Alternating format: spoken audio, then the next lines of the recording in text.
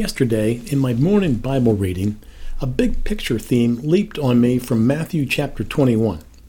Suddenly, dots were being connected. The whole arc of the biblical story was coming together for me in a way I've never seen. It was thrilling. I saw a complete story in this one small chapter, and it was all contained in the first 22 verses. Are you ready for this unique revelation?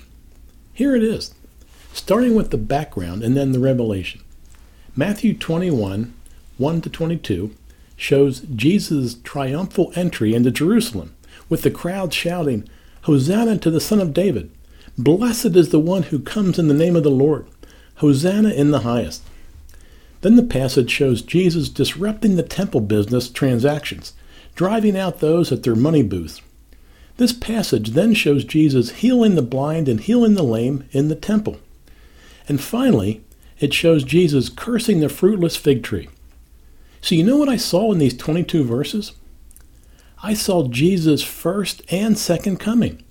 That's right, I saw Jesus' first and second coming. Let me give you my evidence. When Jesus was born, we read in Luke chapter 2 that a multitude of the heavenly host, the angelic choir, was singing, "Glory to God in the highest, and on earth peace among those whom he favors." And we read about the shepherds who came, saw the newborn baby, and then shared this glorious news, and all who heard it were amazed. For me, this connects with the throng of people welcoming Jesus to Jerusalem. Then in Matthew, we read of Jesus healing the blind and the lame in the temple. Well, this connects to Jesus' entire life, his entire life mission. He came to earth to heal, love, share, serve, and show God's heart for health, healing, and wholeness to the world.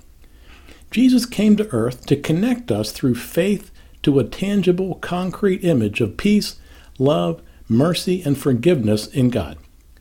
Now, the image that completes this for me is that of Jesus judging the temple vendors, driving them out, and cursing the fruitless fig tree. It shows me a second coming. Here's how it connects. I see the image described in Revelation 19, the image of the rider on the white horse, called Faithful and True, with a sharp sword in his mouth, and a robe inscribed with King of Kings and Lord of Lords. I see the judgment of all who don't live with faith in God and in God's Son, Jesus Christ. I see the judgment of all who aren't bearing the fruit of love, just as the money changers in the temple are judged, and just as the fruitless fig tree is judged. Isn't this an interesting revelation? I love it when I'm given insights into greater story connections. But here's what I wonder. I wonder what connections I can make in my life. How does my faith connect with my fruit?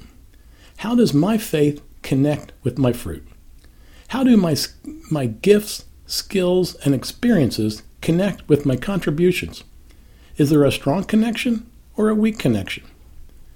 And so, my friends, for your encouragement, ask yourselves these questions. How does your faith connect with your fruit? And how do your gifts, skills, and experiences connect with your contributions to the world? I believe we will make our encouragement meters spike by creating more connections and stronger connections between our faith and our fruitfulness. In this way, we'll not only have an encouraging week, but we'll have an exciting, encouraging eternity when Jesus comes again.